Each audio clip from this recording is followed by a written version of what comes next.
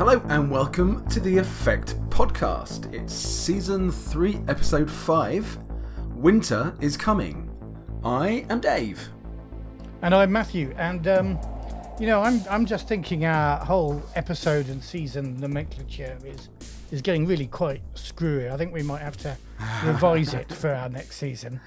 Because, this is also episode like 105 or something. We've got all the actual plays mixed up in the feed. We did all those bonus episodes. That's true. Do you think anybody cares other than you? About this? Yeah. I mean, maybe we should just call it, this is episode 105 or episode... Anyway, let's take this conversation offline and we can... Well, you started it, not me. Yeah, I know. It's just listening to you say it, I'm thinking, is it really season 3, episode 5? I mean, yes, it is. That's what we've got it on the file system on our computer. Would you like to introduce to our lovely bored listeners what we're going to talk about today? Yeah, so we've got the world of gaming coming up. We've got some news you're probably expecting and some that you're not expecting. Mm-hmm. And some of that is related to the celebrity interview we've got coming up, which is with Magnesita, the writer of The Bitter Reach. Indeed. More on that later. You've got some advice. This came off Facebook, isn't it? Yes. Alien as a game is attracting a lot of Alien fans who haven't been tabletop role-playing gamers before. And we picked up on a call for assistance from somebody who was about to start their very first GMing adventure with Alien. And we thought there might be a lot of those people about. So we thought we'd do 10 top tips if you're a new GM and you're starting with Alien. It's actually not exactly 10. It's probably more like about 18 because there's quite a lot of tips under each one. You've listed them and numbered them, and there are only 9. And, no spoilers. We've also got the last Players in the Hammam recording from our time at the UK Games Expo, which feels so long ago now. Well, it was, wasn't it? Yeah, and that's with Matt Kay, who is also known as Nine Little Bees on various fora, and he is quite a fan of a lot of Friel Gans games. So we've got that as well. Right now, though, I want to start off with a thank you, Dave. Well, we need to thank our new patrons and those who haven't had a shout out before, don't we? That's the first thing we have to do on every episode. That is the first thing I want to do. And we've got 3 patrons. Because last month, August, was RPG A Day, we didn't have one of our magazine shows like this one. So we're a little bit overdue with thanking a couple of these. So let me read them all out. We've got Phil Geraghty, also known on the fora as Guru Phil, who's been quite active as well and on our Discord. So thank you, Phil. We've got Andrew Cole and we've got Jacob S. Jensen. So thank you to all of you guys. It's delighted to have you on board. I hope you get stuck in. I say Phil is he's a very active and sort of forward-leaning member of the community. It's brilliant. He does talk a lot of good stuff. So come along and join the conversation. Yeah, especially you, Jacob, because you haven't joined the Discord yet. But welcome and thank you very much indeed. We can't. You make life for us so much easier by your support. Thank you. Yes, and we just really appreciate that you appreciate what we do. Absolutely. Let's get straight into business, though. World of Gaming. World of Gaming. I guess the first thing to say is we will be at Dragon Meet. Quite what we're doing at Dragon Meet, we're not so sure. No, we may well be there representing Free League, but they have to organise what they actually want for Dragon Meet, so we are standing ready to support them if they need the help. But also, we've been there for the last couple of years as part of the podcast zone, and I'd very much like still to be an important part of that, because I had a great time, and particularly last year with the Grindbone tournament. It's great being part of that community, and clearly, if we're there, we'll obviously be in with that lot as well. Yeah, and I don't know whether we're going to be running games or anything, but I think we'd like to hear from all our listeners or any of our listeners that are planning on running Free League games at Dragon Meet. if we're working a Free League stand, which we might be, they said they'd like us to help. They haven't told us any more than that. But if we are, we might not have games. We might not have time to run the games ourselves. So we'd like to hear and offer whatever support we can. Yeah, absolutely. I mean, also, we don't know yet whether Alien will be out by then. It might be. It might not. It's going to be quite close to that sort of date, beginning of December. So there may or may not be the opportunity to run the starter scenario from the Alien core book. So why would people want to run that one, Dave?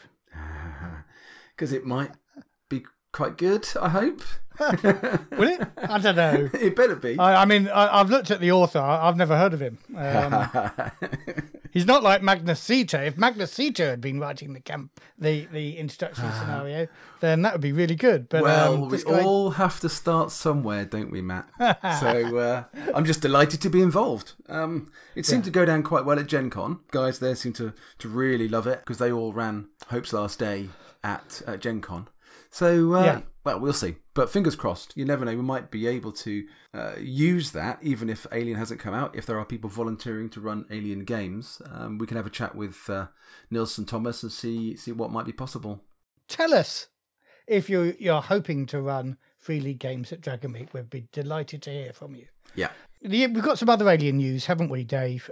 You went over to Sweden a few weeks ago and managed to catch a chat with them, and they told you about their future plans for Alien. Yeah, so we had a really good chat. Quite a lot of it is not settled yet, so I'm not really at liberty to talk. We can't share it. Too much about a lot of it, but there's a lot of really exciting stuff, as you'd expect from Free League coming up.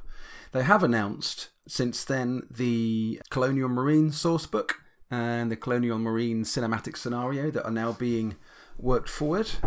So hopefully they'll come out quite soon. I've got no insight as to how quickly they will get those done. So I don't know what target date we're looking at for those to arrive. But that will obviously expand massively on what's already in the core book for the campaign game for Alien, which is great. And I think they're intending to do the same for space truckers and for colonists. Yeah. Which would be great. But of course, the big Free League news is, well, only a day ago, yesterday, they launched the Kickstarter. As of recording, yeah. As of recording, that's right, for the Bitter Reach, which is the Forbidden Lands expansion. Forbidden Lands expansion. Into the cold north, where winter has obviously come. And might even be going, because I think there is something in it about some of the icy vistas. Some of the ice is beginning to retreat a little bit, and revealing all the stuff that was hidden by the ice, however many hundreds or thousands of years ago. And as we know, there's gold in them thar ice hills. Should we get straight into that interview, and we can share why we know there's gold in the snow, because we recorded yesterday an interview with Magnus Sita. So shall we listen to that? Let's do that. Hello, and here we are, the Coriolis Effect, with a opportunity to speak to the writer of the new Kickstarter that's coming out from Free League, The Bitter Reach. And the writer of that is Magnus Sita. And welcome, Magnus. It's fabulous to have the opportunity to talk to you. Here we are 2 days after the Kickstarter, or even actually the day of the Kickstarter, because it was delayed a day, wasn't it? But welcome. It's great to speak to you. Well, thank you very much. It's great to be on my first podcast ever. Cool. So this is a new experience for me. Excellent. We've taken your podcasting cherry, Magnus. Exactly. I did actually think that some other podcast might be the first, but this you took the opportunity. We like to get the exclusives in. So 4 hours have passed since the launch of the Kickstarter, and already it's more than 5 times the original goal of 100,000 Swedish krona. So it's been really popular. We're almost hitting 1,000 backers, 986 backers so far, and there's still 20 days to go. So this looks like it might be successful. It's looking good, isn't Yes. it? I think. But before we get onto that, the thing that Matthew and I love to do with new people that we talk to is to learn a little bit about you. So, could you tell us a bit, Magnus, about your sort of how you got into gaming in the first place? And I know you've got a long history, but I think maybe some of our English listeners, would love to hear more about that. Yeah, sure. It's as most of the people who were writing for role-playing games in Sweden, most of us started early 80s with the Swedish version of Magic World, which you have spoken about on this podcast. It was called Drakar och Demoner. So in 1982, a friend of mine got the basic set for Christmas as a Christmas present. And that's when I got my start. And something about role-playing games really clicked with me. And I soon started trying out other games, such as Call of Cthulhu, Dungeons and Dragons, of course. And in 1986, I found my favorite game. Apart from Call of Cthulhu, my favorite game is Warhammer Fantasy Roleplay. Excellent. Good choice. So played a lot of that, but I always wanted to write. So in 1989, I sent some texts to R. Telsorian Games, the creators of Cyberpunk. Right. Yeah. Mm. So in 89 or 90 or something like that, I got my first writing credit for Cyberpunk 2020. Oh, wow. Okay. Well, I didn't know that, and Cyberpunk 2020 is one of my all-time favorite games because I ran that loads back in the 90s. Fabulous! Yeah, I got to work with a very talented British RPG author called Mark Galliotti, and he has written some more stuff about Mythic Russia, I think. So he was the main author of the Eurotour adventure collection. Cool. And I got to write 2 adventures for that. And then I started writing more for the Swedish market. Mostly I wrote adventures, short adventures, some additional expansion articles for Swedish role-playing magazines. Until I got to write the first edition of Mutant Chronicles. Excellent. And for anyone who has experience with Cyberpunk 2020, with Warhammer Fantasy Roleplay and Traveller, will notice that those 3 games influence the character creation, background systems, and a lot of that. So a lot of my experience with those games, playing those games, went into the Mutant Chronicles game. Cool. Now, I was a few weeks ago or a few podcasts ago, we were talking about Cyberpunk 2020, and not having played it in 20 years or something, I fished my books out, which are on the shelf, and had a look, and again was surprised by, or sort of reminded how good the character creation in that was. Yes. And actually, reflections of how good that is in how good the character creation is in Forbidden Lands. And I've never played Mutant Chronicles, but I think maybe now I have to give that a try. Yeah, I think that original first version of Mutant Chronicles had a very brief English translation in America, but I don't think we've seen it in this country, Dave. Okay. And that's actually, I can share an anecdote about that. Oh, by all means, go ahead. The first American edition of Mutant Chronicles was written in English by me. Oh, wow.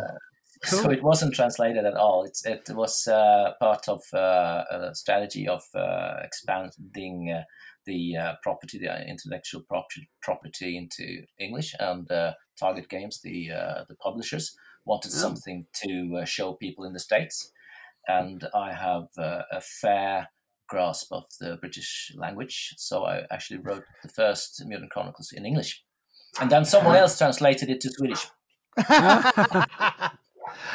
You don't happen to have a copy of that somewhere you could sling us in English?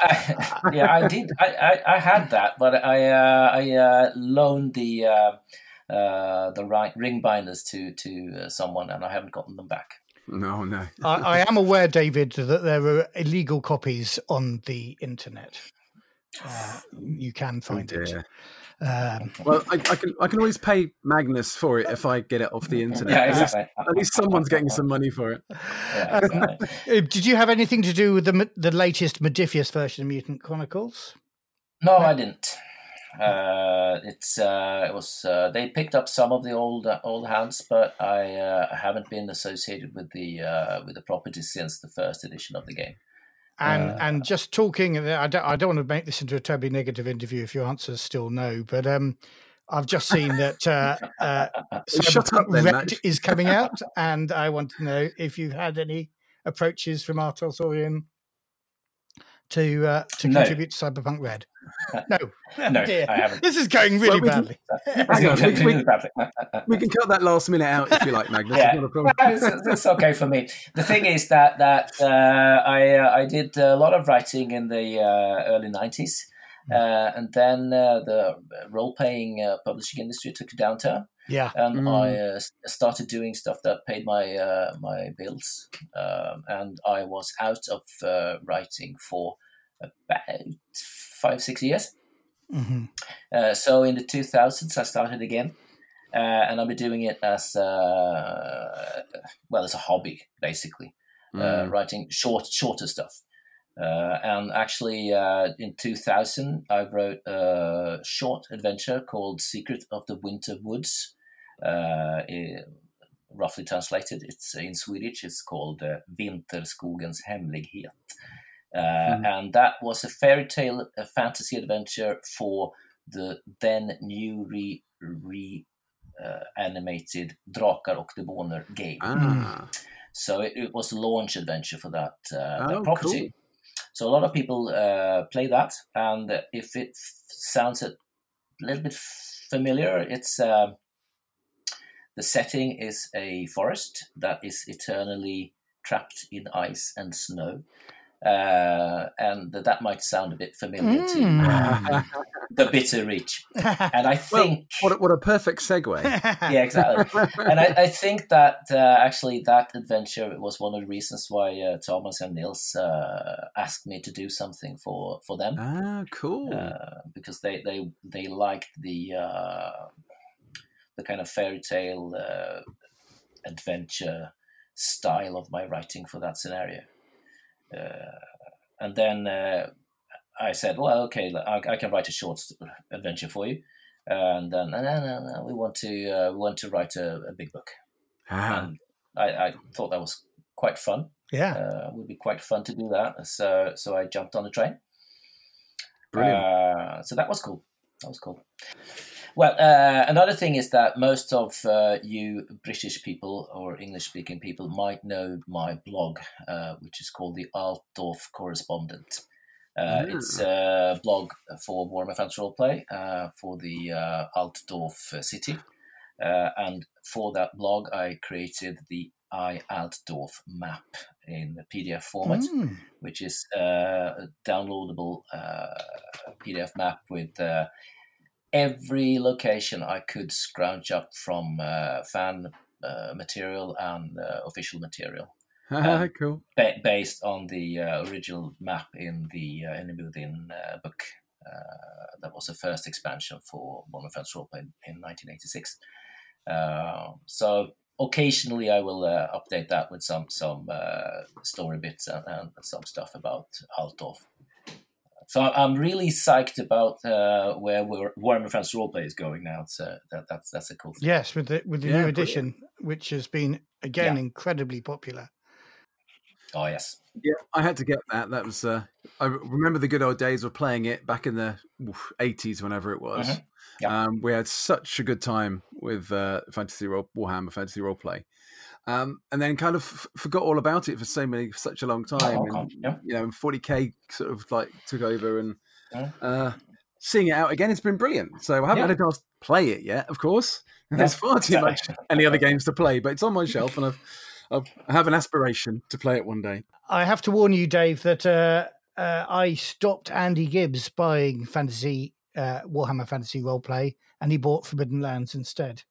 So he might have been playing a game of that had had not Forbidden Lands intervened. Magnus, do you want to tell us a little bit about the Bitter Reach, or what you're able to tell us?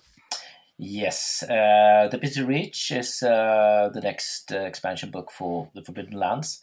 It expands up to the north of the Raven Lands. Is that what it's called in English? Yes, that's right.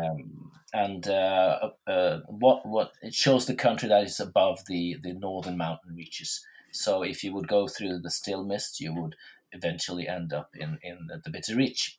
Yep. And the Bitter Reach is an area of the world that is locked in eternal ice and snow and cold.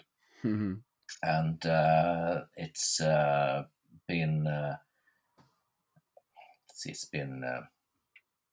like that for a couple of thousand years. Did it suffer from the Red Mist in the way that the Forbidden Lands did? No. Ravenlands? No, okay. It didn't. So people have fled up to the north. Very difficult to do that, of course, but some people have dared the oceans.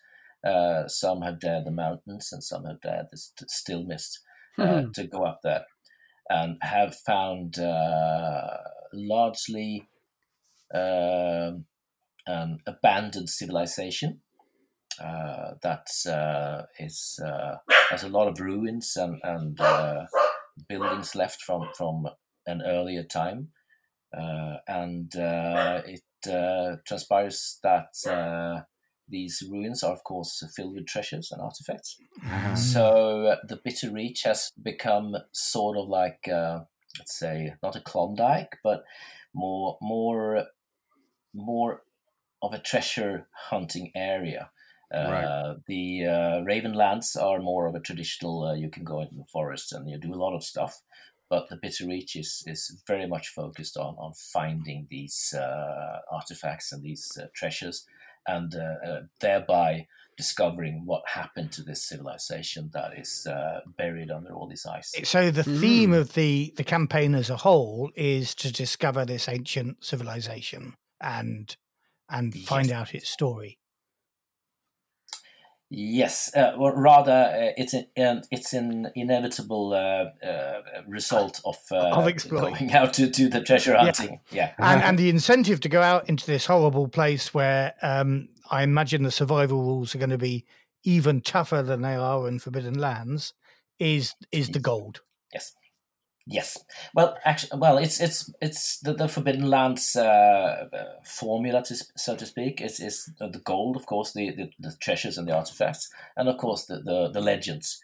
The exploring, the exploring, going out into the wilderness, and as like I say, we are tweaking the traveling rules or the exploration rules to be more harsh and unforgiving. So yes, why would you do this? Well, because it's cool to do it. Yeah. Well, literally and metaphorically cool. Yeah, exactly. Yeah, I'm just looking at the image of the map that's like their work in progress on the Kickstarter. It looks really cool. Again, it's just an empty map. One of the things I love about Forbidden Lands, which obviously is going to be the same here in the Bitter Reach, is that there's an empty map and you can go where you like. And it's up to you to make your adventure in that land, and it looks really cool. I love the way that the coast is not quite as frozen as the rest of the lands there. It's then the map is sort of it's a fabulous map by Tobias, who also did the map for the Ravenlands. And it's a fantastic map. And I'm looking at the Kickstarter now, and I must say that when I saw the finished cover image from Alvaro Tapia, it's a fabulous cover as well. Yeah, that is. So it makes me a bit nervous because now it's selling a lot on the art and some of the ideas, but now the writing has to cut his to match that. So yeah. Well, I think your story sounds like it will match the art. Again, I'm just looking at the Kickstarter. I see we've gone over 1,000 backers, even the time we've been talking. Yeah. Yeah, I 1011. got 1012 on my update. Yeah, so have I. We're a bit slow here in Sweden. It's a really interesting interview when three people just sit here and say, "Oh, it's 1013 now. Oh, 1015." It's yes. Keep that to them. I mean, there's a lot of expectation riding on this, and of course, Forbidden Lands has, in its first printing, won awards already. It did pretty well at the Ennies. It won the. We were there for it to win the UK Games Expo. So Yeah. you might feel a little bit like you've got all this expectation riding on your shoulders from people that have played Ravenlands and, you know, have liked the game for that reason. And you're hoping your campaign's got to match up. But also, of course, there's new stuff. What new stuff have you put in there that you can tell us about that's not a spoiler? Well, we are. One thing that is difficult about writing for the Forbidden Lands is to sort of get a grip on the formula that I spoke about earlier. Normally, when I write for books like this, I go into a lot more detail on where things are. And I place them on the map and do a lot of other stuff. But here in the Forbidden Lands, it's like you say, you get to place everything. Yeah. So we have tried to do that and keep the world open, of course, and also add some stuff that needs to be sort of to set the tone of the area. Of course, and that's what we're looking at. And I can't guarantee that everything goes in the book, but if it doesn't go in the book, I will release it myself somehow. But of course, we are looking to do something with magic and cold. Yeah, we are looking for the exploration rules to make them more harrowing and more dangerous. Without, as like I think I wrote on the forums, without doing a climate simulation thing. This is not about simulating the cold. This is about feeling the cold. This is about experiencing the effects of the cold. This is not. We're not trying to create a realistic area of this for it's not going to be a role play hypothermia kind of game. No. So do you think, are there going to be any new playable races as part of the we haven't written that yet. No. So if there would be, we would have to add them, but we're not looking at that now. There will be new monsters, of course. Yep. And some variants on existing races. Yeah, cool. Interesting. So one thing that I noticed when I started writing the book was that I looked at the Forbidden Lands Game Master book, and I looked at the Raven's Purge, of course, and I realized that I started trying to write something like the Raven's Purge, but realized after a while that Raven's Purge could build on the rules, the rule book, the Game Master book, because lots of information is in the Game Master book. But for the Bitter Reach, I soon realized that there's nothing in but there is not much in the book, in the player's handbook, or that could support a campaign like Raven's Purge. So basically, what this is a combination. I would say that this is a combination of a book like the Raven's Purge and a book like the Game Master's Guide. Okay, interesting. So, because we in Raven's Purge we don't have equipment guides and monster bestiaries and stuff like that. But we would have to have that in the Bitter Reach, so that you can put all those elements in. Yes. Exactly. Interesting. And so it's. And that means that something has to give when it comes to the campaign, because we need to have space for the world building as well. Right. So I think that is one thing that people will find interesting is the balance between campaign and setting description, so to speak. You talked earlier about the the fact that it's slightly different from stuff you've done before, where you don't actually get to place everything because it's an open world. Yeah. Presumably, you're gonna the concept of adventure sites will be the same, so you'll prepare those. Yes. But again, they'll appear wherever. Yep. So, for you as a writer, with your sort of experience as it is, what sort of particular challenges do you think you face in writing those sorts of setting, the adventure sites, when you're not deciding where they go on the map? Let's see. It's. I think mostly that was for me. I think that mostly was I needed to do some mental gymnastics to sort of accept that for myself.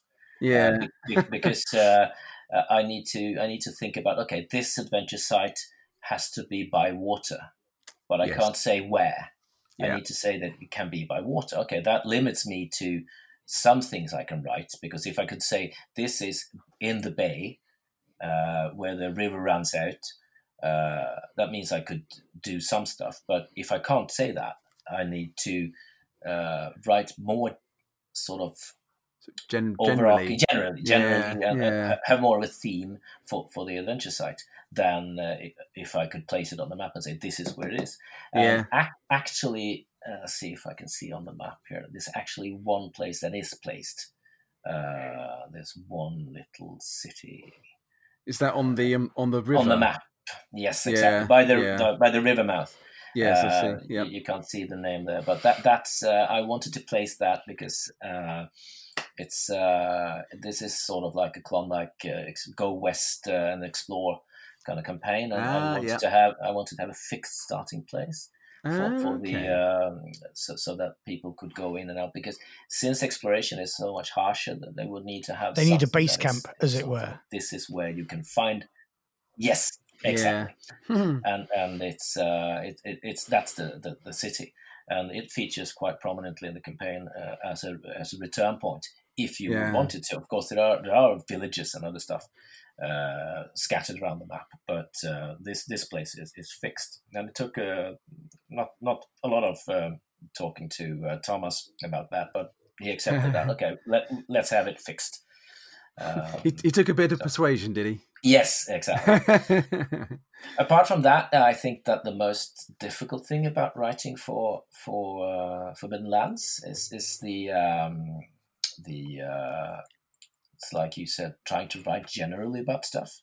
Yeah, I do tend to go into a lot more detail when I write than Forbidden Lands does, and it's what has been difficult to sort of stop myself when I this is cool and this is cool and this is cool, but then okay, I need to write 8 more adventure sites. I can't sit just write on this adventure site. So that's also very, very difficult. Have you just given us a hint there, Magnus, at how many adventure sites are going to be in the book? About 9. Going to be 9. Okay, cool. I guess there could be stretch goals that might expand or reach 9 and then expand maybe beyond that, depending on how well we do. Yeah, exactly. Now, adventure sites themselves are kind of interesting in Forbidden Lands, and I've seen some people online sort of slightly worry about them because a lot of the ones that are published in the existing material, there's no clear path through them. There's a lot of choices, like who do you side with, what do you make of the adventure. Is that the way your adventure sites are written, or are there clearer good guys and bad guys? I try to add I try to add bad guys and a clearer path. I don't think I've done that in response to those kinds of thoughts, but I know what they mean because I game master Forbidden Lands myself, and my players spent 6 sessions in the Hollows, the dwarf and the woman fighting. The Hollows, exactly. They spent 6 sessions in the Hollows before I had to kick them out because they were like, okay, but these can talk and these can talk to each other and these, let's do this and this and this and this and this. So they weren't doing any exploration. Yeah. So when I write, I want to we want to encourage the exploration thing, which means that most of the sites will have sort of like, okay, this is the thing. You go in here, you do this. And of course, we add according to the formula. Of Yeah. course, we add events that can happen as well. But I think it's, of course, it's. I would say that yes, there are bad guys all over the place. Good guys. There No, aren't well, that many good guys actually. because that might be true of the Ravenlands as well. I was going to say everyone's a bad guy potentially. No, exactly, and I think that I would say that if you model, if you want to see, okay, what are they watching? What kind of movies are they watching for inspiration? I would say that the Clint Eastwood dollar movies are clear inspirations as to how I set up stuff. With you can join the bad guys, of course, if you want to. It's okay. Or you can be if you have 3 or 4 factions that will be present in the game. You can create your own faction and fight against all of them if you want to, or you can join one of them. It will be sort of, the campaign is not just going into the ruins and finding what happened, but since this is a rich country, a rich land, so to speak, other power brokers have gone there as well. So there will be a couple of opposing forces that are trying to take control of the lands. So it's not entirely virgin territory. It's territory where others have already staked a claim. Others have already staked a claim, and others will be staking claims. As the so it does feel a little bit like the Wild West, or I guess the Wild North in this particular case. Exactly, the Wild North.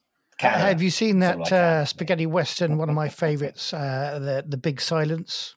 No, I haven't actually. That's set in a very snowy landscape. It stars Klaus Kinski as a mute. It's brilliant. Probably the best spaghetti western ever. Okay. I recommend. I'll have to look that. Yeah. Apart from, I haven't seen that one, but Christian Granat, who is the art director for Fria Ligan. Yeah.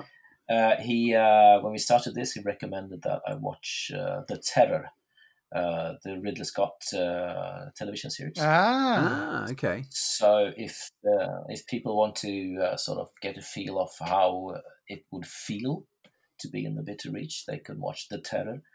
Cool. It's quite gruesome and horrible, actually. Sounds right up my street, actually. Yeah, exactly. Yeah. No, so I think that actually that's one thing that we wanted to keep the Bitter Reach sort of, it has to feel different from the Ravenlands, and I think that this bleakness will make it feel more different and more exciting. So this is something else.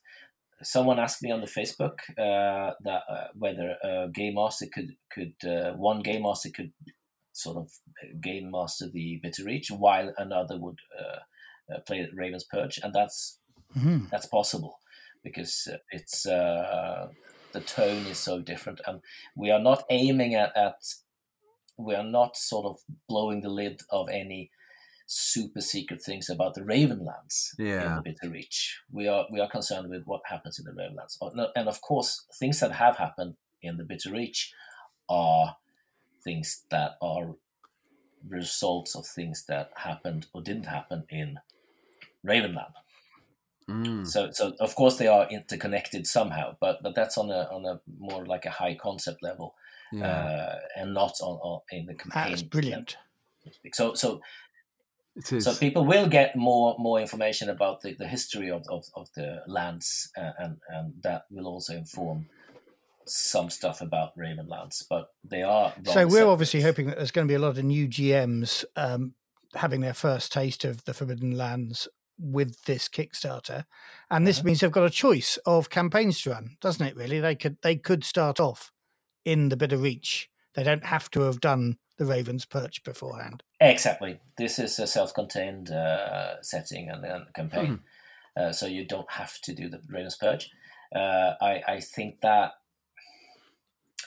if you would play through the Raven's Perch, that's a massive campaign, and your characters would have their own place, and they would be quite powerful, and they might not.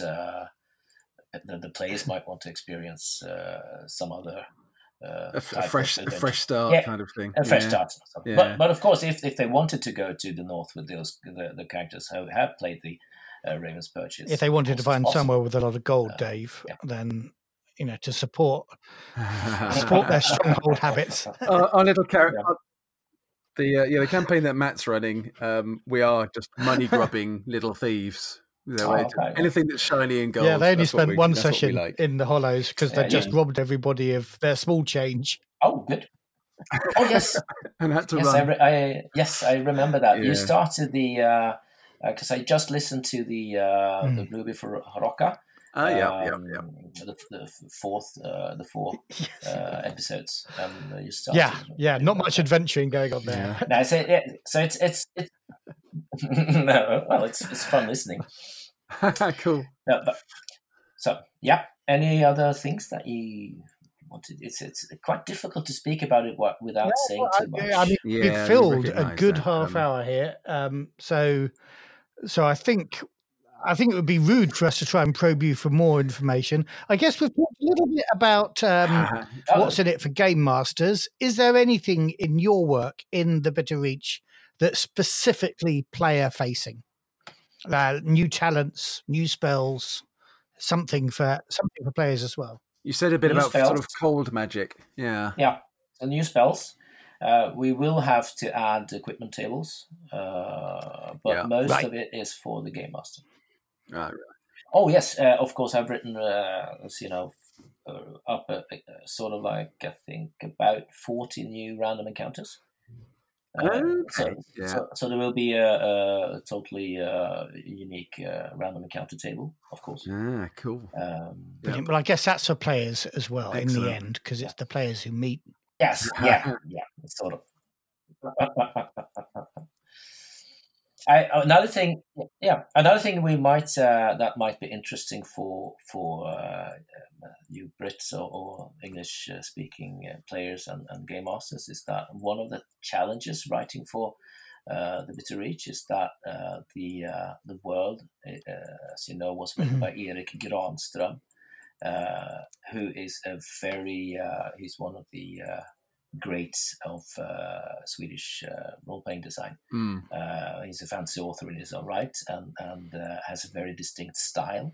And it was quite daunting to sit down and try to write something that would fit with the Raven's Purge material. And I think that in the end, the Free League told me that, no, go with your own style instead of trying to emulate someone else's. So this will feel different than the Raven's Purge material, only because of the style of writing as well. Right, and I think that's a really good thing as well, because, like you say, it's a departure. I think that'll only add to its strength. And and that's one of the pleasures of the Spire book. I mean, I don't suppose you've read that, Dave, because you might experience those adventures. But each one of those is written by a different author, and their authorial styles really come through in that. And it's a pleasure. I think the Ravenlands can cope with loads of different voices creating adventures. Yes.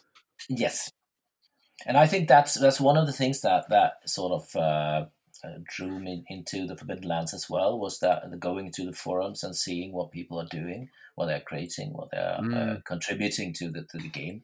I think that's very inspiring, because many games can be a bit static when it comes to fan involvement, but Forbidden Lands is the fans are very much involved, and I love that. I think that's so cool. Yeah, I mean, Forbidden Lands has really hit a rich seam of sort of what players want, and maybe didn't realize they wanted it until Forbidden Lands arrived on their doorstep. Yeah, it's one of the breakout games of recent years, I think, and it's only going to get better, I hope, with the Bitter Reach, and I'm sure it will be. So, Magnus, thank you very much for taking time to talk to us today. Yeah. We really appreciate this. Thank you. Well, thank you for having me. It's been a pleasure, and I will continue listening to the you call it effect now, not the Coriolis effect, or actually, Dave, I wanted to pull you up on that. So thank you, Magnus. You said the Coriolis effect at the beginning of this interview. Did I? Okay. Yes. That's a blast to the past, isn't it? Okay. I just love the name Coriolis effect. What can I say? Yeah. You know. Yes, that's a good name. It's a good name. And at the last count, we're at 1,037 backers on day one, Excellent. hour 5 of the Kickstarter. So congratulations, Magnus, on a great absolutely. Kickstarter. Well, it was a real pleasure having Magnus on the show yesterday, and for his first ever podcast appearance, I mean, blimey, he seemed like he'd been podcasting for years. It was an absolute natural. A real delight having him on the show. Some really interesting stuff about the Bitter Reach there, and there's two bits, kind of, two bits in my head that are fighting each other. There's the bit that hasn't yet finished doing Ravenlands, and we've only just scratched the surface of that. But then there's the bit of me that wants to run straight north and go to the Bitter Reach as soon as this comes out. So it's going to be interesting. Maybe by the time the Bitter Reach comes out, you may well have completed a Ruby for Hroka.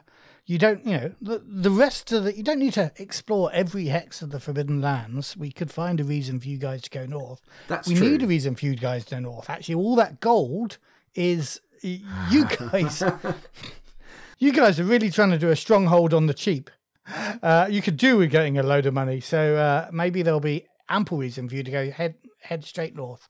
I'd like to think we could get some more adventures in before then, but the frequency with which we actually get to the table to play means that we might only have one more by then, perhaps. Yeah, which is unfortunate. So let's wait and see. Yeah, so it all sounds brilliant. I wasn't aware of sort of Magnus's, what's the word I'm looking for? No!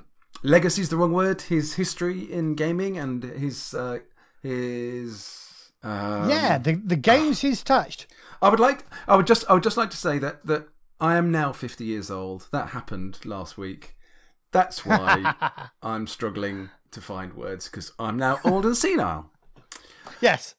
See, I've been doing it for the last 2 years, but now you've got the same problem. But you've learned with a couple of years to hide it better. I'm only just turned 50, so I'm a complete virgin at doing all this. But yeah, yes. But Magnus's track record is, I think, clear for everyone to see, and now I must go and buy Cult and play that a little bit. But brilliant to have him on, and we would love to have him on the show again in future. Maybe get him to come and talk about the Bitter Reach when it's completed, when it's coming out, or even before if he wants to. Yeah, in fact, after the interview, we realised we hadn't talked much about the art, because the art in the Bitter Reach is all new. The original Forbidden Land stuff, of course, most of that is from I've forgotten his name. Nils Gullickson. Nils Gullickson's sort of his life in pictures, as it were. So this is all new art. And Magnus, I think, will be asked as the writer to comment on the new art as it comes in. So he might have an interesting insight on the art. We should invite him back to talk about that later. And that artwork, the sample of which that you can see on the Kickstarter page, again, it's the usual fabulous standard that we expect now from Free League. It's brilliant. Yeah, their art direction is fabulous, even in black and white. Yeah. So let's move on to our next item. And this is your advice for new Alien GMs. Alien for new GMs. Some of this advice is also just very generic for role-playing games generally, as you'd expect. But yeah, have a listen, see what you think. Back in August, there was a conversation on Matt Kay's excellent Alien RPG Facebook group who was asking for advice and tips on GMing the Alien RPG. At the time, I said we would cover this off a bit in our next magazine episode, which sadly is a bit later than usual due to RPG A Day. But better late than never. So, Michael Olberding and Joseph Berryman, I accept your commission. Or in other words, you asked for it. But please remember, this is my take on hints and tips for beginning GMs. Yes, I have a lot of GMing experience over 40 years, and I have GM'd Alien quite a bit already as well. But my approach might not be for all. So have a listen, take what you want, and hopefully this will give some food for thought. There were some specific questions that came up, like how to prepare and run a game, how do you decide who dies and the outcome of action, and how do you set up your characters. I'll try and cover these off too. So tip number 1, and perhaps the most important tip of all for a new GM, don't worry and don't stress. It will be fine, and you need to enjoy the game too. Tip number 2, know the rules well enough. You don't need an encyclopedic knowledge, but you do need to read through them once, and then reread the key bits, like how skills work, combat, damage, and so on. And maybe run a test or two, just to get a feel. This will boost your confidence and limit the times you have to go back to the book to check a rule while you're at the table.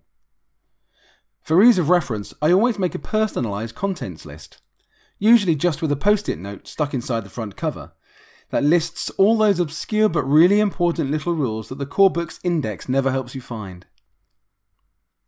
Tip number 3, setting up the character group. In a cinematic game, the players get a pre-generated character, which I suggest you hand out randomly. Give your players a few minutes to read through their PC and absorb their personal agenda, their buddy and rival. Then get them all to introduce themselves to the group in character, and of course, keeping the stuff that needs to be secret, secret.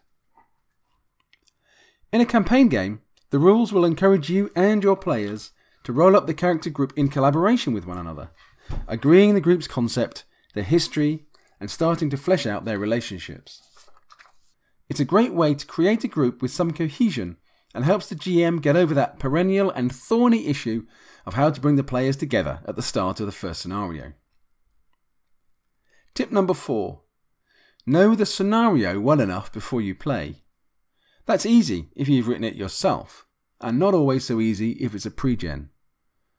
A great way to destroy the tension and excitement at the table is stopping to read a section of the scenario because you don't know what's coming next. That's a real atmosphere killer and should be avoided if at all possible. Tip number 5. Know or be able to easily reference the players' secret agendas. I've found that it's very easy to lose track of these in the heat of a game, and then miss opportunities to reward the players for good role-playing and for advancing their agendas. At the UK Games Expo, I printed off a sheet with the PC names and agendas positioned by where the players were sitting around the table. It's still a challenge to stay on top of all of these as the GM, as the game is flying along and you're drawn into the action as much as the players are. But keeping that reference to hand not only reminds you to reward good play, it helps you to spot that good play when it happens. Tip number 6. Build tension and atmosphere. There are a few points to make here. Despite the temptation to start a game with a big bang, don't do this too often. The horror in a horror game is often in the anticipation of what isn't seen, rather than what is. I mentioned it earlier, but don't kill the tension by constantly referring to the rules book or scenario. You're making a story experience for you and your players, not being tested on the rules. Free League games are not the place for rules fascists who want to trip the GM up like D&D can be, or has been in the past perhaps. If you don't know the exact rule, and finding it will breach my last point, just make it up. You'll have the knowledge of the rules to make up something reasonable that will keep the game flowing, and chances are your players will never notice anyway. You can check the real rule after the game. You don't need the descriptive talents of Arthur Conan Doyle or Charles Dickens, but try to use some evocative language to help your players' imaginations get going. You might want to stress the gloom and the quiet, or describe a looming presence or shadow that might be something terrible. You can also use physical movement as a descriptor. I often use grasping motions with wide arms at the table while I was describing a xenomorph skittering down a ventilation shaft, with visions of the latter scenes of the film Aliens in mind. It all adds a little bit to your player's experience. Also, and I think in a cinematic game this is really important, take time to describe the moment of a character's death. Maybe even replaying the action of previous rounds to make one flowing narrative. The scene in the movie, if you will, as a player finally meets their doom. Tip 7. Allow stress to build up slowly. I've found that when stress builds up too fast, the players start to struggle to achieve much and constantly make panic rolls. This quickly becomes very disheartening. And the more often your players make panic rolls, the more routine and the less panicky they feel, and the game loses the tense feel of this dynamic. There are plenty of ways to control stress in your game, although there's not much you can do if your players are too gung-ho, but then the game might not last very long. Firstly, don't give too much narrative stress, by which I mean stress given as a result of things in the environment that the players have no control over. Things they can't avoid in the story, for example, like hearing a blood-curdling scream or coming across a dead body, shouldn't always, or even usually, give them a point of stress. Link narrative stress to actions. For example, if a player knows there's a cupboard with weapons in it, but it's on the other side of a room full of eviscerated bodies, but he still decides to go and get the guns, that might well be worth a point of narrative stress, but at least the player made that choice. Don't make the players roll for every action they might want to take as well.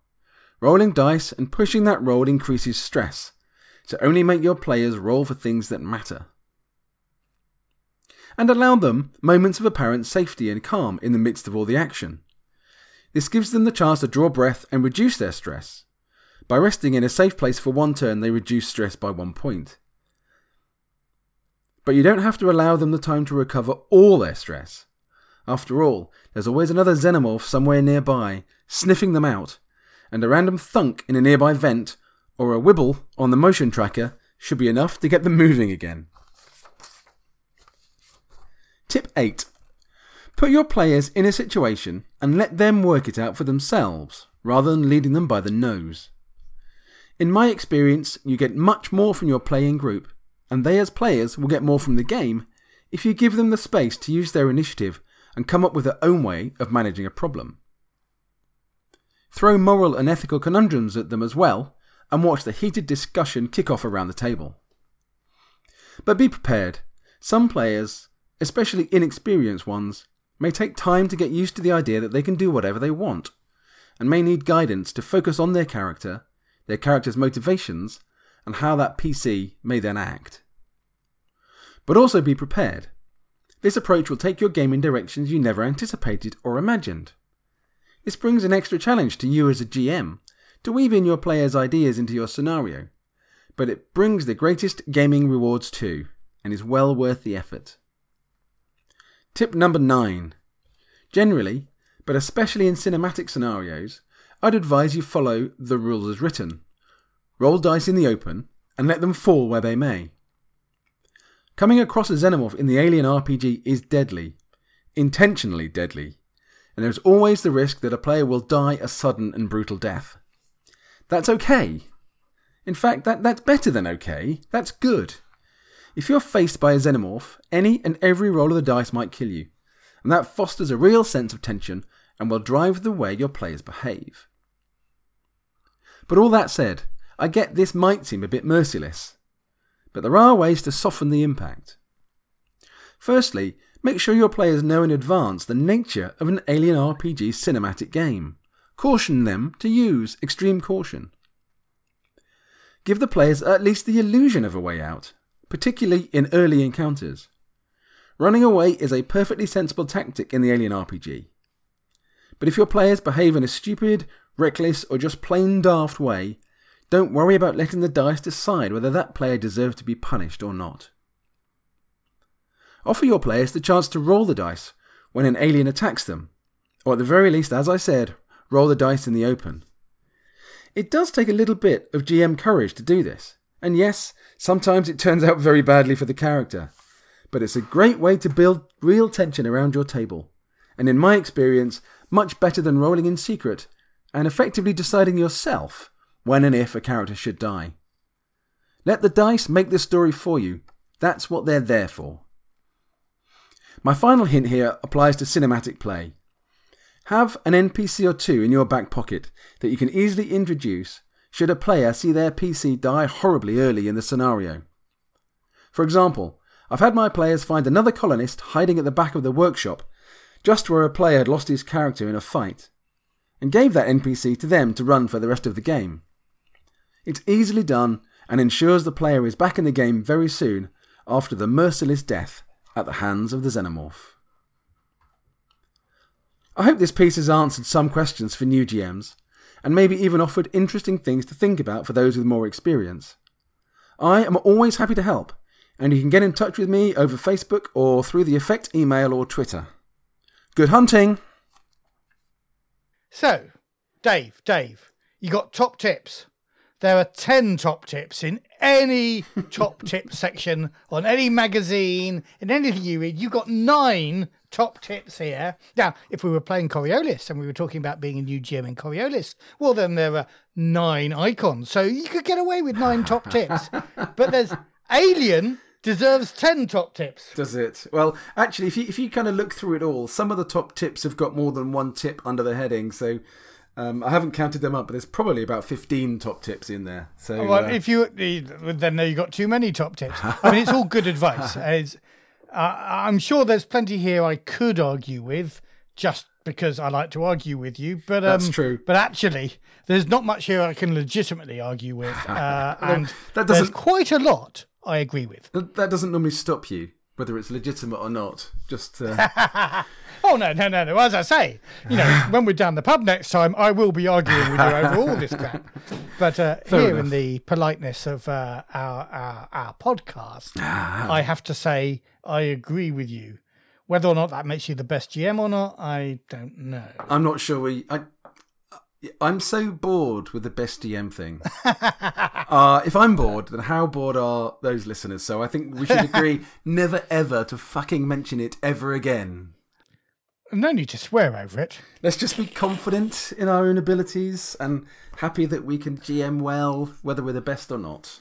How about that? Okay, yeah, that's fine. Yes. And when there was conceding defeat.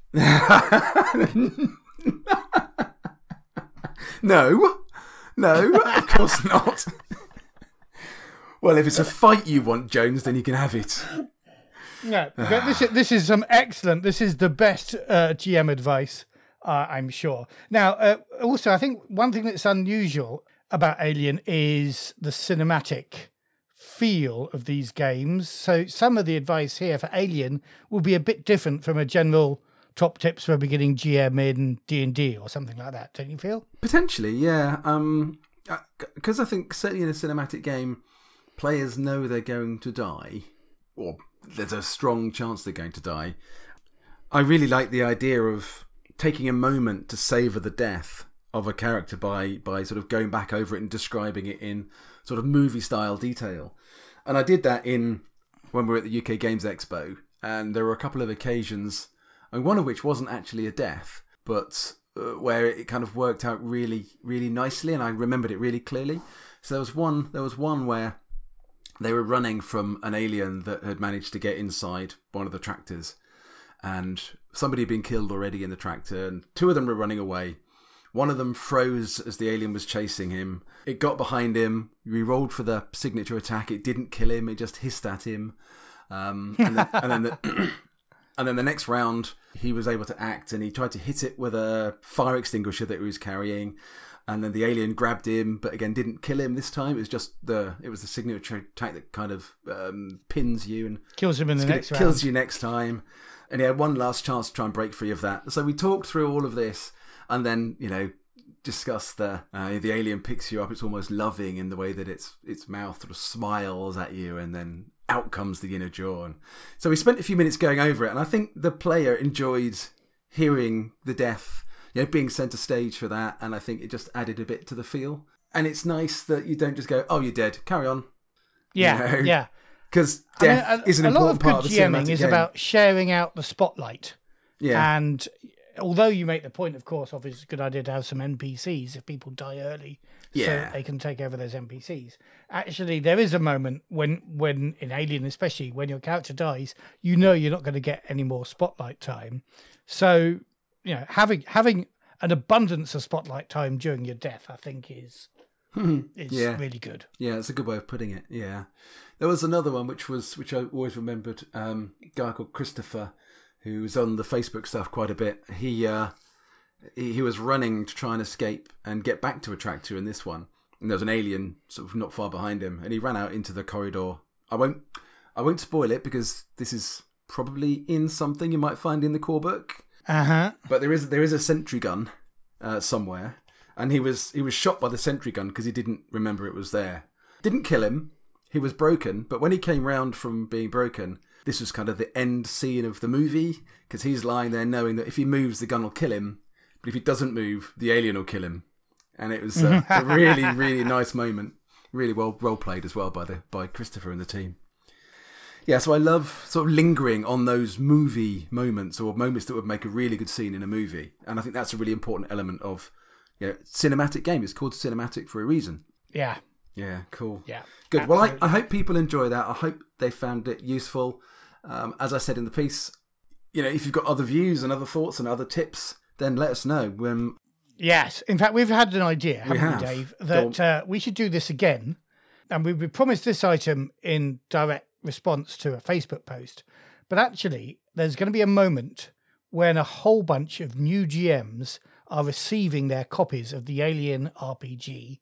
And these are guys, or, a lot of us are going to be experienced GMs and we're going to go, yeah, I know how to do this. I think there's a whole lot of Alien fans out there who haven't GM'd, and we think they might well deserve a special episode of GMing advice to coincide with the arrival of their new packages of the Alien RPG. And we thought, well, obviously, you've given your advice. I could write another piece and give some slightly different advice, but we thought this is an opportunity for all our listeners. For the community. To picture the community as a whole, to picture that new GM and think about what would their top piece of advice be for a new Alien GM. So send us your feedback on by email at feedback@effectpodcast.org. With a K in effect, remember? And in fact, with a K, yeah. Or tweet to us on Twitter at the CoriolisCast, or see us in the Facebooks and leave us a message in the Facebooks. We'll try and gather together all your advice and share it again in our special episode. If we get loads, we might do more than one special episode. Yep, absolutely. And what we'll do is we'll schedule that when we know more about when the Alien Core book is going to be landing in people's doorsteps. So it could be really current for when people are picking up the book and taking it out of the package and going, right, I'm going to play now. Absolutely, absolutely. And hopefully we won't stop our 10 top tips at 9. I think I'm going to set a trend. I think 9 top tips is just the perfect number from now on. Well, tell you what, I'm going to add a 10th top tip then for What's this that? particular episode. Go on then. Listen to the feedback, listen to the advice of the whole community on our forthcoming feedback Special show. episode. Yeah, cool. That's good. All right then, I'll let you have 10. If you insist. If it matters so much. Now, Magnus talked about his love for Warhammer Fantasy Roleplay. Yeah. And his blog. We must put his blog in our show notes as well so that people can find that. But our next interviewee is Matt Kay, who I got to talk to at UK Games Expo. Very much an active member of the community. He runs all the most of the forums on Facebook and stuff like that. And he is also a Warhammer Fantasy Roleplay fan. And so I feel quite like we've scored a point against him for getting Magnus talking to us before he gets him in his Mud and Blood podcast. But this is our opportunity to actually... The Effect podcast, Coriolis Effect, are always the first at these things. Well, not always. We're always often the first. Yeah, yeah. I saw somebody trying to claim an exclusive when Nils told them about Vaesen, the 19th century game they've got in the books. And I said, we did that months ago. Yeah, why aren't you listening to our podcast? Cool. Anyway, so let's listen to Matt and what he had to say about the hack he's making of Forbidden Lands. Yeah. So for our players in the Hammam slot, we're back at UK Games Expo in Birmingham. This is probably the 3rd or 4th interview you've heard from there. And we're with Matt Kay. Hello. And Matt Kay's name might be familiar to you if you are on the various social media. You're running how many different fora for for how many different games now? Let's see. I moderate the Discord Year Zero Worlds group. I'm Nine Little Bees, by the way, so you might recognize my name, Nine Little Bees, from Discord. I've started the Alien RPG group on Facebook. I beat you to it on MeWe though. I've got almost all the other MeWe groups for Free League On. I've got the Year Zero game, Year Zero. The Year Zero. The big Year Zero one. Yeah. Plus, I think every other product they've got other than Alien and Tales from the Loop. Although I'm also now a moderator on Tales from the Loop. So if you're on social media and you're interested in Year Zero games, you've probably come across me as Nine Little Bees or myself, Matt Kay. And you're a fellow podcaster as well. And I'm a fellow I run. I'm one of the hosts on the Mud and Blood podcast, which is not focused on Free League games, but we do spend a lot of time talking about them because I'm a huge fan, obviously. And so that's why you're on Players in the Hammam. So it's great as well to cross-pollinate podcasts. So glad to have you here. The real reason, though, that I invited you to have a chat is you're also working on a new Year Zero engine game that looks really exciting from what I've seen of it at the moment. Can you tell us a bit about that? I can, yeah. So I've been working on a game called Nord Saga for over 2 years now. Just under 2 years. And it started off as... So, backing up very slightly, I'm a huge Warhammer Fantasy Roleplay fan. Massively. That's what I thought your podcast was going to be all about when you first started. It focuses mainly on Wolfrup, yeah. Well, I don't know whether it does. It's just got round to Wolfrup now. Our very first 2 episodes were all about it because we were waiting for the 4th edition to drop, and then we've delayed our review because we've been trying to get an interview with Andy Law, and every time we arranged an interview, there was he was ill, or he's just been to the dentist and he couldn't talk because his mouth was swollen. It was like the Chaos Gods were against us. Anyway, I'm a huge fan of Wolfrup. It's probably my favorite. It is my favorite setting, hands down, of any role-playing game system. And my issue with it is I don't like this. I don't like the system. I don't like the rule set. I love the setting. I don't like the rule set.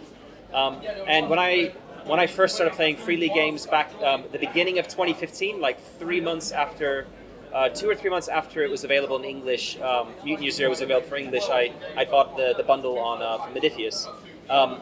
I just loved the system and played it. Got Coriolis. I've done all the Kickstarters, got all the bundles from the Kickstarter, so I'm pretty heavily invested in the Free League on stuff. Or free league, as I should say. Sorry. And so when it came around, when I started to think about playing my favorite game setting but not using a percentile dice, I thought I should hack this using a Year Zero system. This is before Forbidden Lands was announced. This was before the OGL was announced, because that was obviously part of the Forbidden Lands Kickstarter.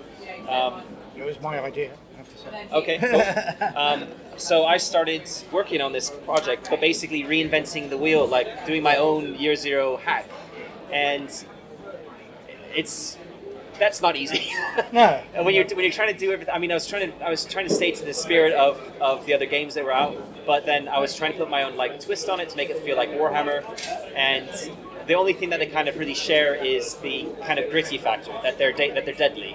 But other than that, I was doing a lot of little tweaks, and it never felt right. I would come up with a mechanic to solve some problem that fit within the system, and then it would be 2 weeks later, I think of something better, and it's I just kept going around in circles. It was making any progress. And then Forbidden Lands was announced, and I was like, oh my god, it shares a lot of DNA. I mean, the setting's very different, but it shares a lot of DNA with what I had envisioned with this dark, gritty fantasy setting.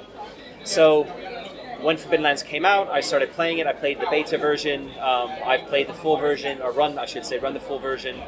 And yeah, really, really love Forbidden Lands. And I made the decision, once the OGL was also announced, and after I'd played Forbidden Lands a few times, I was like, you know what?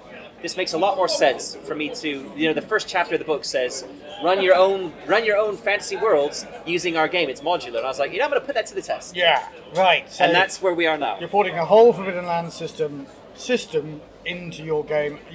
Your game is now becoming a setting. Nord Saga is unofficially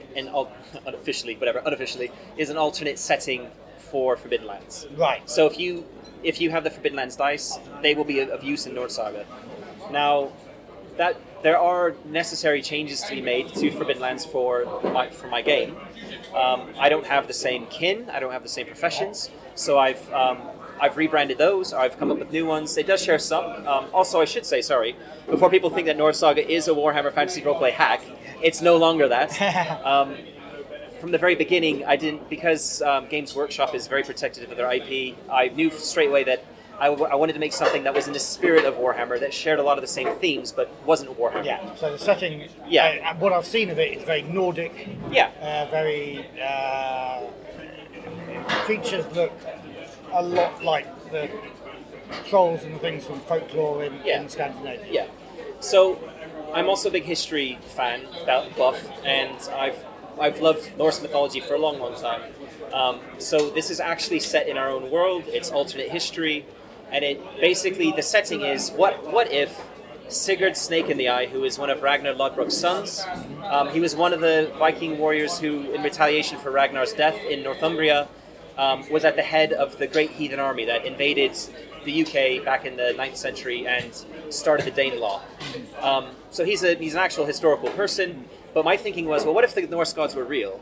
And they were worried once Ragnar, their champion, was killed by the Northumbrian Christian king. They were worried of losing their way of life. So they interceded directly, chose a new champion of the gods, which was Sigurd, and gave him supernatural aid to defeat the Christians. And that's the what-if scenario that kicks off the whole alternate history element of it. So the idea is that Sigurd, Snake in the Eye, now has the Jotnar, the Aelfar, the Dvergar, the Nissar, which are all creatures from the other 9 worlds in Norse mythology. They've somehow crossed over to some, not all of them, obviously, but armies of them have crossed over onto Midgard, our world, and fought for Sigurd to overthrow the Holy Roman Empire and the Christian kingdoms in Britain. So that's the premise. I then fast forward it 400 years to the 13th century, which is where the game is set. Sigurd is still alive and in his prime and is the emperor of this Norse empire. So there's something a bit weird going on there. Right, yeah. It's a bit decadent as well. So there's that whole corrupt empire that Warhammer has going. And in terms of chaos, the idea of Ragnarok in Norse mythology is all about the leader is like a flame giant. It's not really sure exactly what he is, but there's this being in Muspelheim, which is the world of fire, who will one day come to Midgard, fight the gods, destroy the world, and the world will be reborn with 2 human survivors. So the idea is, okay, I want Ragnarok to tie into this. I also need a bit of an apocalyptic scenario to make it fit in with Forbidden Lands. And it needs to feel like chaos from Warhammer. Yeah. So what I've come up with is whichever event happened, and I know, in a meta sense, I've got it in my history, I know what happened, but when Sigurd brought all these other creatures from mythology to our world, he kind of opened the door to ethereal manifestations of Muspelheim and Niflheim, which is the world of ice and snow, or ice and fog. The ice giants. No, frost giants are from Jotunheim, right. and they're the Jotnar. They're a playable race. So he wasn't aware of it, but these basically elements from these 2 worlds, these primordial worlds of fire and ice, are slowly corrupting our own world, and they are corrupting the fauna, they're corrupting the flora, and basically creating monsters and things.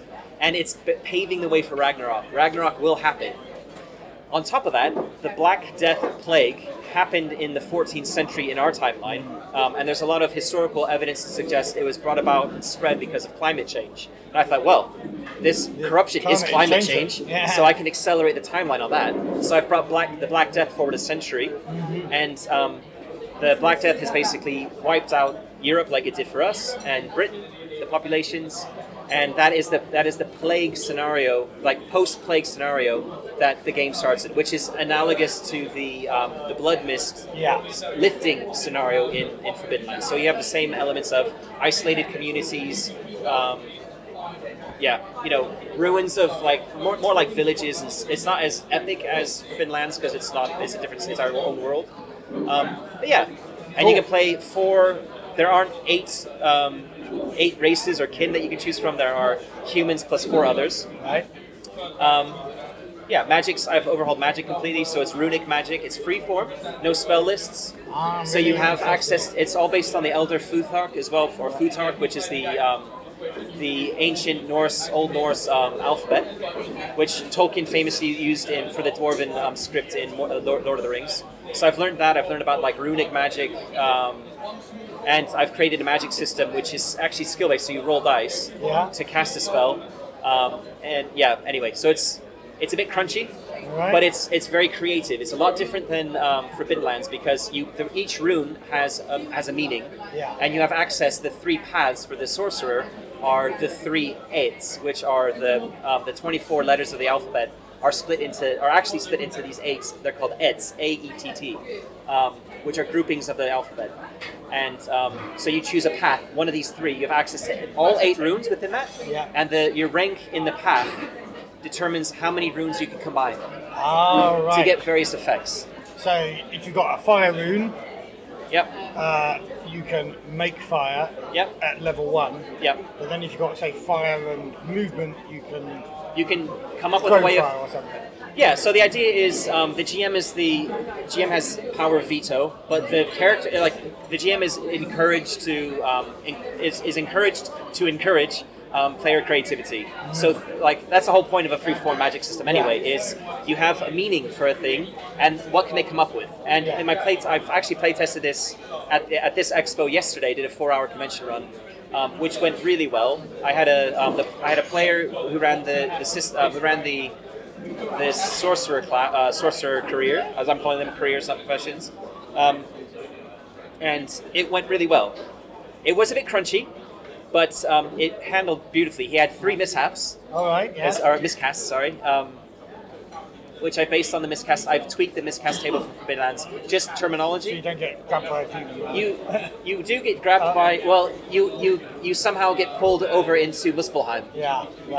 There's no demon visible or anything, but you get pulled over and you get corrupted, and then you come back as a corrupted NPC. So it's effectively the same effects. I haven't rewritten the miscast table. I might do that, but for the purpose of the convention, I had to do so much stuff to get ready. I was like, I'll just use it as give it a bit of a Norse flavor. Cool, excellent, and that playtest went well in every other. It went amazing. Well. It went really, really well. Yeah, everyone had fun. I got a lot of feedback back from it on the setting, on my GMing style. It was my first convention game that I've run. Oh, first ever convention game. This is my first convention ever as well. Well, so there's a lot of firsts. First time I've I've run. your convention cherry. Yeah, and it went really, really well. I'm still buzzing from it. So I'm running it again in an hour and a half. All right. For another fully booked group. Damn, I won't be able to come and overwatch. I wouldn't want to join in, but it'd be fun to watch it. But yeah, so I'm hoping to have another good group. I mean, convention games, we had one player who was a little bit difficult, but you're playing with 6 randoms who you have no idea what they're like, and it was okay. It wasn't like people. He was a little bit annoying, but everyone was okay with it anyway. And I asked some people afterwards who stuck around a little bit, like how could I have dealt with this kind of slightly troublesome player, and they were like, well, you did a good job of it. You could have been a bit more forceful with like quashing. It was basically a person who was interrupting everyone else at every opportunity, and while I reined them in a few times, anyway, this is more about, we don't want to talk about, you don't hear my talking about. Let's critique all your players. We'll just say that one of your players was a friend of the podcast, and Julie, who's been a player in our Hanam, as it were. So what did she think of the game? She loved it. Yeah, she really liked it. Cool. She's one of the people I had a bit of a longer chat with afterwards. Yeah. And yeah, she liked it a lot. And she's been tweeting about it a little bit. So that's also been nice to see. Good. Yeah. People have got a lot of followers, like kind of helping to promote my game. So brilliant. So what are your plans for that? I guess you're winding up now. You've got other things to do. What are you going to do with all that development? When can I get to play it? That's what I'm saying. So, unfortunately, I mean, I was hoping to have it ready to go for when the marketplace goes live, which is like less than a month. Yeah. I don't think I'm going to be in that position. My plan is to release a free a free quick start, which will be basically this convention scenario I'm running now, with the tweaks to the Forbidden Lands system. So you would need the Forbidden Lands books to be able to run it. Supplement to and that would basically be a quick start. You've got an adventure, you've got the tweaks to the rules, but you haven't got all of the adventure sites, and a bunch of others. I won't put any character creation stuff in there, so it'll be all the pre-gens I've got. But there's 6 pre-gens. I have got very detailed life path tweaked character creation rules for it, which I've also playtested a number of times. I think work really well. They take the kind of the stuff from the Adventurer's booklet and then do lots of tweaks to it. So it's I've played lots of games with adventure path creation stuff, so I've kind of pulled a lot of ideas from other games, but it still feels very similar to the other one. So anyway, so that's all kind of done and dusted. I just need to kind of make it look a bit pretty. But there's other stuff. There's other projects I'm working on. The podcast takes up a lot. My own podcast, as you know, takes up a hell of a lot of time. So and you're doing it weekly, pretty much. And we're doing it weekly, and it's just and I'm doing a lot of social media stuff, which, to be honest, I probably should take a step back if I were to be serious about the game design stuff, but I'm enjoying it too much. The interaction with people. And it helps to build the market as well. Always. Yeah, it does. Like, marketing hat on it helps, but I don't know if the amount of time I put into it is I'm getting from a business perspective. I'm not sure it's as worth as much time as I'm putting into it because I'm moderating like more than 10 communities. It's a hell of a lot of work. It is a lot of work, and I'm an organizational guy. I'm very, very organizational, so it kind of comes naturally to me, and I'm the kind of guy who'll step up and create something and be happy to run it, but I bite off more than I can chew sometimes. So anyway, yeah. That's great. Is there anything else you want to promote before we finish this chat? What else is it? I have created, in fact, it's on DriveThruRPG. I've created a rules light framework called Year Zero Mini. Oh yeah, I've seen you. This is a 4-page document, which the pages. So one page is character creation. 1 page is the rules, 1 page is GM advice, and 1 page is setting advice. And the idea behind this is basically taking Fate and Fate Accelerated and giving it the Year Zero treatment. The reason for that is I spent a lot of money, kickstarted at very high levels, the Fate core stuff, and I've run it a lot, I have played it a lot. It's never clicked with me or my group. And for me, like system-wise, nothing like Year Zero. And I know a lot of people love it, and that's fine. It's all well and good, but the Fate is not for me.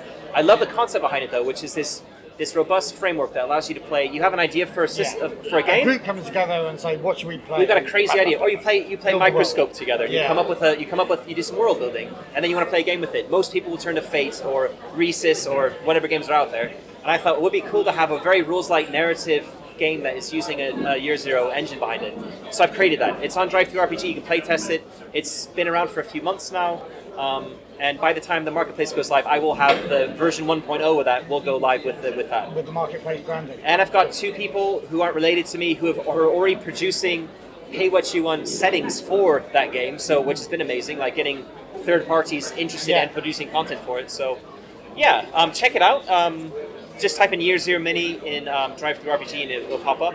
And that's my other product. So cool. And it's free. So okay, and listen to the Mud and Blood Let me say that again. And listen to the Mud and Blood podcast. If you're into that sort of thing, we go down deep rabbit holes, and it's not necessarily Year Zero related. So that may not be for everyone, but it's a good podcast, I have to say. It's my own. Okay, well, thanks very much, Matt. It's been great talking to you. Thanks, Matt. So that was actually, I think, I got the best sound levels on that of all 3 of the recordings I did at UK. I finally worked out how to use your equipment, minimise the noise without distorting the voice. Yeah, I said it was a hack of Forbidden Lands. It's not really, is it? No. As he explained, it's a setting. Yeah. And it's a Nordic setting, so I think it could be quite complementary for Bitter Reach. Well, it's an interesting setting. It's a kind of Nordic reading of medieval Europe, I guess, is as far as I sort of got it from what he was talking about. Which is, I mean, I'm quite a fan. Am I quite a fan? I can be a fan of sort of counterfactual stuff, where you look at what ifs in history. And okay, this is quite a what if, because it's, what if the Norse gods really existed and all the rest of it. So it's a bit of a stretch, but it's still a what if about about European history. I quite liked his take on the Black Death being analogous to the Red Mist. I thought that was quite cool. And I like the idea of freeform magic to a point.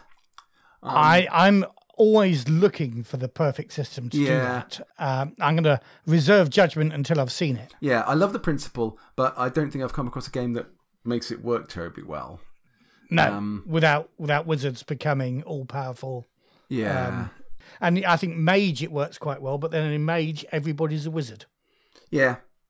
Well, it's interesting because when I was listening to the interview, I was reminded of a computer game called Magicka, and I don't know if you've played it or Tom's played it. No, I've not played it. Basically, in Magicka, you get 4 different schools of magic, and you get 4 buttons basically, and the order you press them in before you fire your spell tells you what the spell is. So you get lots of different combinations, and it's really cool. It's really good.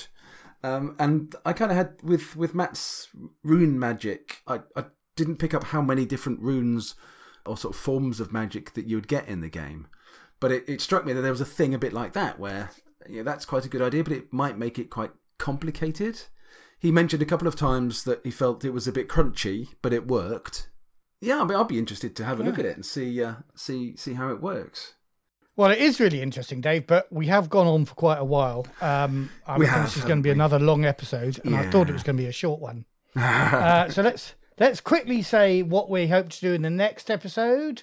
I have got an idea based on a conversation we had when we were last playing Forbidden Lands about an adventure site. So I'm going to map that out, and I hope to share that with everybody in the next episode. Have you got anything you want to bring to the table? I haven't specifically, but I'm feeling the call of Coriolis. I'm feeling like the icons are getting jealous that we haven't talked a lot about Coriolis lately. So I want to do something for that. Quite what, I'm not sure. But I need to be something to please the icons, obviously. Well, I always want to listen to anything about Coriolis. So yes, we must please the icons. We must. Make our offering. Offer up our prayer. Indeed. Until then, though, gentle listeners, may the icons bless your adventures. You have been listening to The Effect podcast, presented by Fiction Suit and the RPG Gods. Music, Stars on a Black Sea, used with permission of Free League Publishing.